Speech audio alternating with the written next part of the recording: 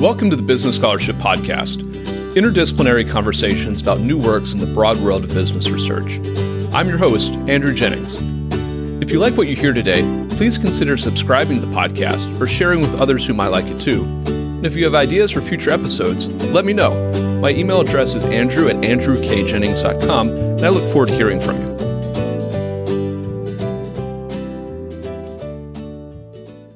Our guest today is Lecia Vicent, who currently teaches business law at Louisiana State University. We'll be discussing her article, Ownership Piercing, which is forthcoming in the Ohio State Business Law Journal.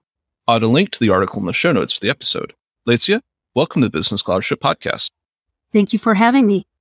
I wanted to start with a basic opening question. We see these days that LLCs, limited liability companies, seems to be everywhere. And we also have this veritable old workhorse of an entity called the corporation. I wonder if you could talk about, at a high level, just what is a limited liability company, an LLC, and how does it differ from a corporation?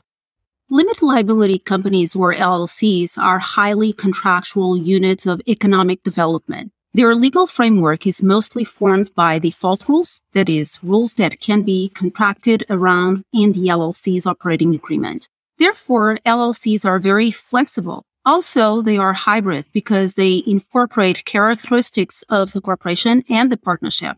The LLC is also referred to as an unincorporated business organization because it allows members to benefit from pass-through tax treatment, limited liability, and the ability to participate in the company's management.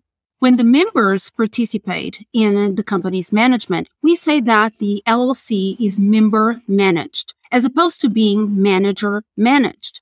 The LLC is manager managed when it is managed by managers who do not hold membership interests.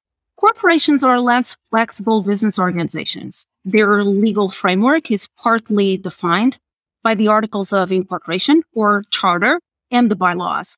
Like the LLC's members, the corporation's shareholders also enjoy limited liability. In other words, they are not personally liable for the debts of the company. They will only be liable for the investment they make. Corporations are subject to double taxation. They are taxed on the profit they make, and then shareholders are taxed on their dividends. Corporations present limits on the number and types of shareholders and capital structure. Given the highly contractual features of the LLC, in my paper, I situate that business organization within a theoretical model, legal pleiotropy, to explore the unintended consequences of the LLC's contractual framework. Legal pleiotropy refers to the expression of different ownership traits caused by the LLC's contractual features. In biology, pleiotropy is a well-established phenomenon of a single gene affecting multiple traits. You make a key point in the paper that the LLC, whatever it is, not a Burly Means corporation. Could you talk about what you mean by that? What is a Burly Means corporation? What does that imply for the governance of a corporation? And how is the governance of an LLC different? Sure. In 1932, besides pointing out the corporation's increasingly political role, Adolph Burl and Gardner Means introduced us to the idea of separation of ownership and control in the corporation. The notion of separation of ownership and control remains the paradigm of U.S. publicly held corporations today. Burl and Means' findings are now considered intuitive. There are, however, circumstances that are not favorable to the development of a Burl Means corporation. Some of those circumstances involve the LLC. The LLC is not a Burl Means corporation because it challenges the paradigm of separation of ownership and control. Most LLCs show no membership diversification and a lower level of separation of ownership and control. Another element to consider is the correlation between ownership concentration and control. Typically, ownership is concentrated in the LLC since the LLC's units are not usually publicly traded. Concentrated ownership, uniform membership, and lower levels of separation of ownership and control are the characteristics that explain the distancing of the LLC from the Burrell Means Corporation model. With those thoughts in mind, how should we think about the governance of LLCs that have chosen a manager-managed model as opposed to a member-managed model? Just who are the managers in these models? What powers do the managers have? What powers are left to members? And what duties do managers have to either the LLC itself or to the members? That's a great question. This paper builds upon a paradox, the paradox of ownership. Those who own are not always in control. Therefore, those who control should be held as accountable as the owners would be if they were in control. In member-managed LLCs, the members are responsible for the management. In manager-managed LLCs, the management is carried out by the managers. In many manager-managed LLCs, where the manager's duties and the members' rights stem from contractual obligations determined by the company's contractual framework, there is very little real ownership or control exercised by members. The company's contractual framework consists of the operating agreement and other hidden contracts that may set forth preemptive rights and other restrictions, causing a real lack of marketability of members' units. In some situations, standard contractual terms give the managers exclusive decision-making power. The role of an acting manager who had that type of exclusive power was analyzed by the Delaware Chancery Court in Metro Storage International LLC v. Aaron. And let me tell you a bit more about the facts in Aaron. The defendant served as a manager of the companies. The plaintiffs contended that the defendant breached fiduciary duties and the LLC's operating agreement while serving as a manager because he pursued personal business ventures rather than the company's business. The defendant moved to dismiss the complaint for lack of personal jurisdiction. He claimed that he had not been properly served because he was not the formal manager of the companies. He did not occupy a control or decision-making role, and he acted as the company's agent. As he maintained, a person's actions in their capacity as agents cannot support an acting manager's status. In Aaron, the court considered whether personal jurisdiction should be imposed on an individual who served as a de facto LLC manager, but was not formally designated in the LLC's agreement as such, based on Section 18109A of the Delaware Limited Liability Company Act. The Delaware Court of Chancery explained that under Section 18402 of the Delaware Limited Liability Company Act, an LLC is a member-managed entity by default unless the LLC's operating agreement sets forth differently. Therefore, by default, an LLC does not have formal managers since each member will act as a manager.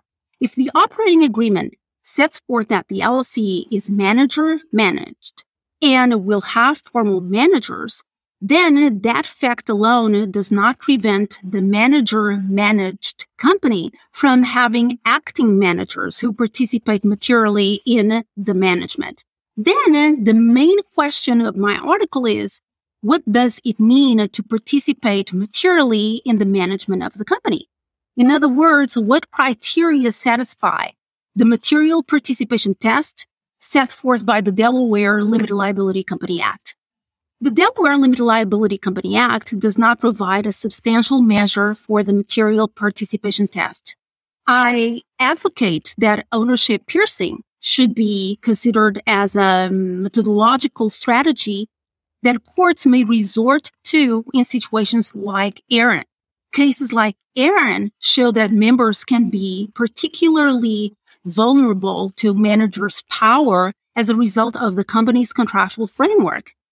I suggest that under these circumstances, courts may be less willing to give managers the benefit of the doubt, as courts typically do when they apply the business judgment rule. I'd like to focus on this key contribution of the paper, which is this idea of ownership piercing. You talk about the distinction between ownership and control in an LLC, and I wonder how issues of fiduciary duty in Delaware, when it comes to LLCs, how the courts treat those in control, either in a formal managerial role or an acting managerial role. And with that kind of question in the air, I wonder if you could give us an outline of this idea of ownership piercing. Could you walk us through it?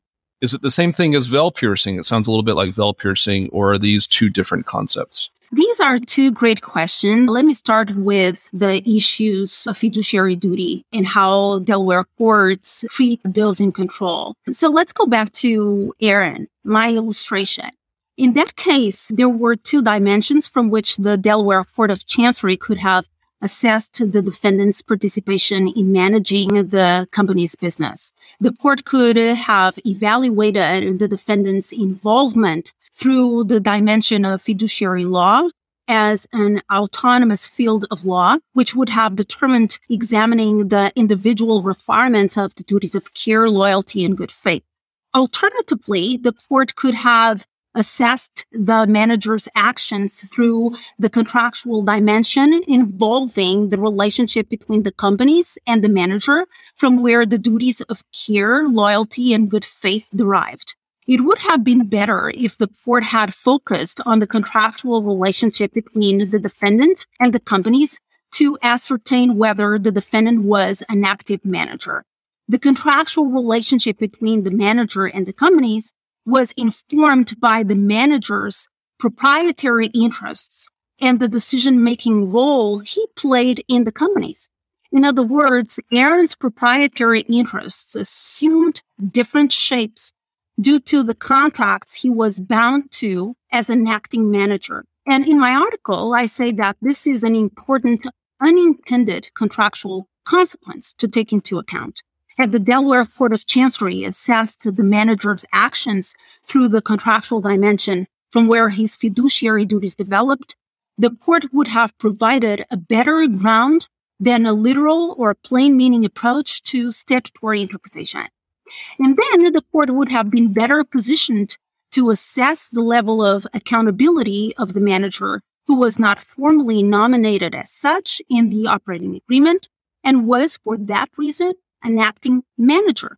Assessing the acting manager's accountability is critical to protect the members' interests and other stakeholders' interests, including the company's long-term and short-term interests.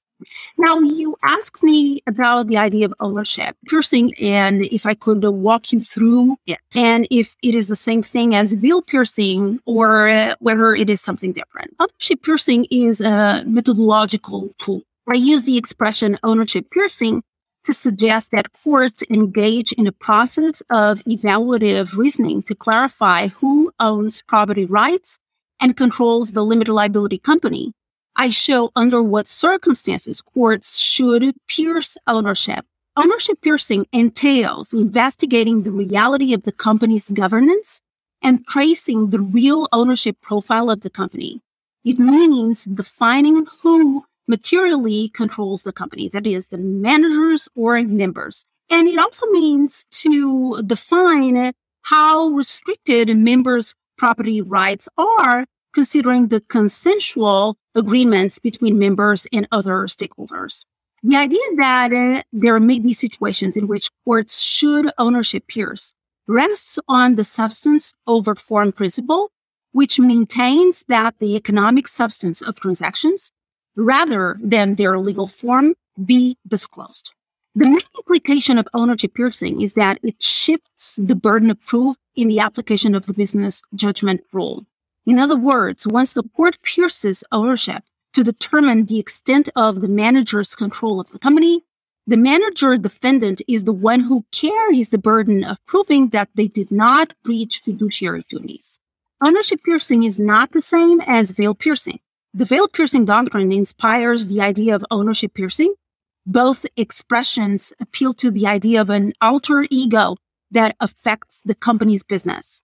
However, while the veil piercing doctrine disregards the shield of the company's limited liability, and determines the member be personally liable for the company's debts, I use ownership piercing to suggest courts intervene to clarify who owns property rights and substantively controls the LLC.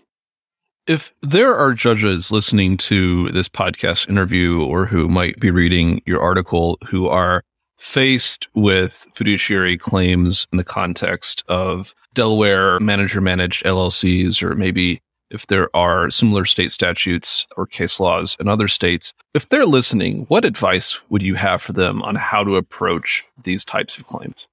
Yes, I definitely have advice. State court judges should pay close attention to the contractual framework of manager-managed LLCs. These companies' contractual framework may yield unintended consequences that require a new reading of traditional concepts, such as ownership and property rights. I analogically refer to unintended consequences in law, as I said, as legal pleiotropy. And this is a pervasive phenomenon, and you can find it anywhere. However, so far, this phenomenon has not been systematized. Are there any key takeaways you'd like listeners to have from this interview, or are there any open questions you'd like to tackle in the future that have been raised by your research into this question of ownership piercing and fiduciary duty in Delaware LLCs? In this paper, I created a theoretical framework that explains who substantively controls the LLC, especially when an acting manager who is not formally indicated as manager in the LLC's operating agreement is found to be self-dealing. That theoretical framework is based on an ownership piercing test. One major takeaway of the paper is this: ownership may assume different expressions that are controlled by the company's contractual framework. It is difficult to set numerous clauses or a limitation on the number of expressions that ownership may assume. The contractual solutions lawyers find for business organizations will inadvertently affect traditional conceptions of property rights and ownership. And if lawyers are very creative and come up with original contractual solutions for business organizations, we may have to redefine property rights and ownership because it is difficult to control unintended contractual consequences. The sky is the limit.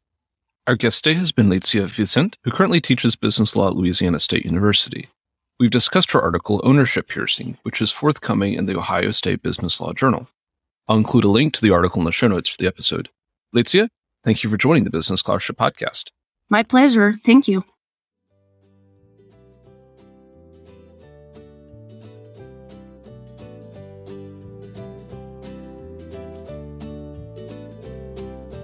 Thank you for listening to another episode of the Business Scholarship Podcast. If you like what you heard, please consider subscribing to the podcast or leaving a rating on your favorite podcast app, or let other people know about it too. If you have suggestions for future episodes, please let me know. My email address is andrew@andrewkjennings.com, and I look forward to hearing from you. Until the next time, I'm your host, Andrew Jennings.